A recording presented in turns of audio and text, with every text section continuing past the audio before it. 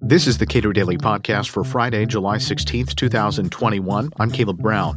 The U.S. departure from Afghanistan is underway, and yet it's clear the White House doesn't want to give up authorities to go back into the country or be compelled to end bombing in Afghanistan. So the question is, if the bombs continue to fall, is the war really ending? John Glazer directs foreign policy studies at the Cato Institute. We spoke this week. As of this recording, the United States has not yet been in Afghanistan for 20 full years, but it's certainly the better part of that 20th year.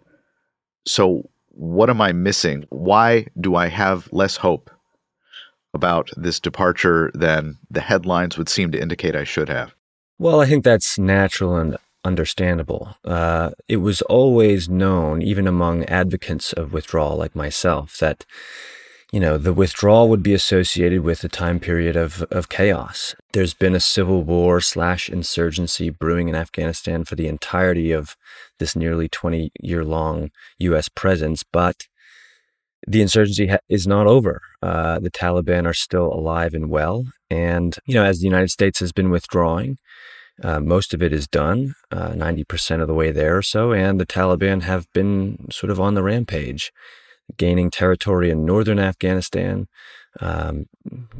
obtaining checkpoints and border crossings and collecting taxes on the local population as well as on imported goods. Violence is up, the refugee crisis has increased in the past 2 weeks. 5,000 or 6,000 people have fled. Since January, I think the number of newly displaced people is something like 270,000. Civilian casualties are up in the last few weeks, up 30% almost over last year. And so this was an expected sort of bloodletting and chaos, but it doesn't negate the necessity of withdrawal. We couldn't resolve the problems in Afghanistan, and we still can't, and therefore withdrawal is absolutely the right thing.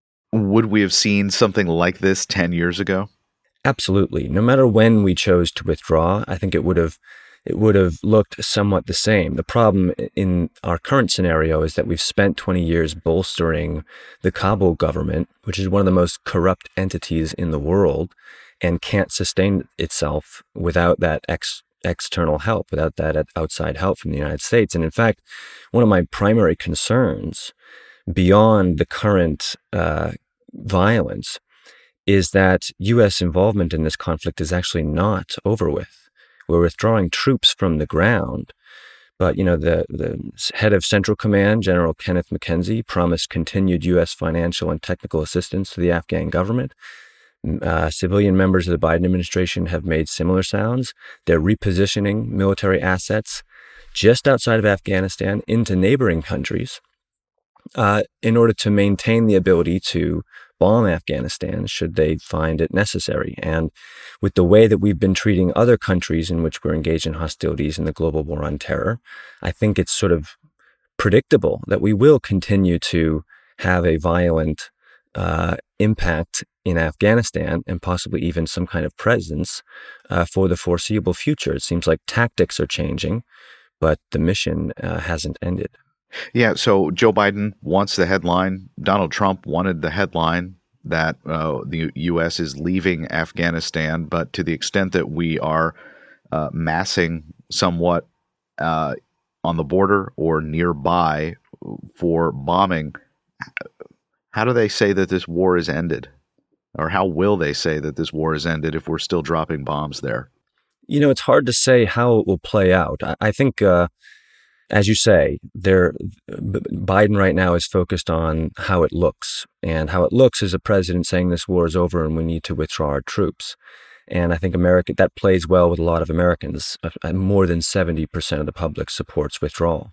But they don't look closer in between and behind the headlines, so to speak, to notice that U.S. policy is geared towards further engagement in this country. Just like they don't know about the 7 to 12 other countries that we're actively involved in hostilities in, and occasionally bomb and have low numbers of special forces in there. Americans are broadly unaware of the global war on terror as it is currently manifested. And I think politicians prefer it that way. So what should the U.S. be doing? I mean, I spoke with Gene Healy recently about ending the 2001 AUMF that authorized hostilities for a fairly narrow group of people that has been stretched to the limits. And it seems that, I guess, the administration and I guess all administrations would want the ability to have their cake and eat it too. That is to say, get the headline that we're not at war in this country anymore, but continue to drop bombs there. Yeah, look, I definitely think the executive branch will continue, whoever's president, the executive branch seems prepared to continue this kind of approach, this kind of sprawling, borderless permission slip to engage in any kind of violence as long as you say it's terrorism related. And in order to stop that, the executive branch will continue to do that as long as there's a 2001 AUMF that authorizes it. Unfortunately, the politics in Congress right now suggests that to the extent that there's support for repealing that, there's about equal support for replacing it with another resolution that gives another blank check of some sort to the president to engage in these kinds of activities. What I also think we need to do is, we need to test how genuine Americans' concerns about Afghanistan really are. There's a lot of hawkish folks that constantly advocate military action everywhere, and sometimes they pull on heartstrings to do so, R2P or humanitarian intervention, or we have the obligation to do this or that. But if they really want to protect Afghans who are under threat from the Taliban and future tyranny, they can welcome them to our shores. And I think we have some obligation to do that, having been in this country for nearly 20 years. And, the support for that is moderate instead of more widespread like I think it ought to be. But that's something that we have control of. We can manipulate who we let into this country and who we give asylum and refugee status to. We can't really manipulate what's, the reality on the ground in Afghanistan. And so I think we need to focus on what we can do as opposed to what we wish we could. John, that's pretty grim.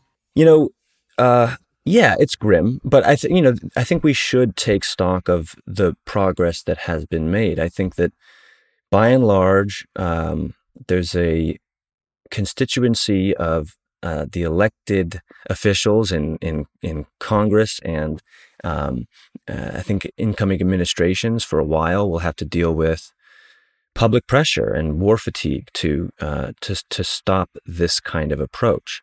The fact that words like restraint and withdrawal, aren't colored with things like cut and run, and that we can actually engage in that kind of high-level, national-level debate about a real alternative and drawing down these wars. I mean, the discourse really has progressed, and it's progress that we're actually withdrawing ground troops from Afghanistan. It's just that we have to keep pushing. There's still much more to be done. John Glaser directs foreign policy studies at the Cato Institute. Subscribe to the Cato Daily Podcast pretty much anywhere and follow us on Twitter @Cato Podcast.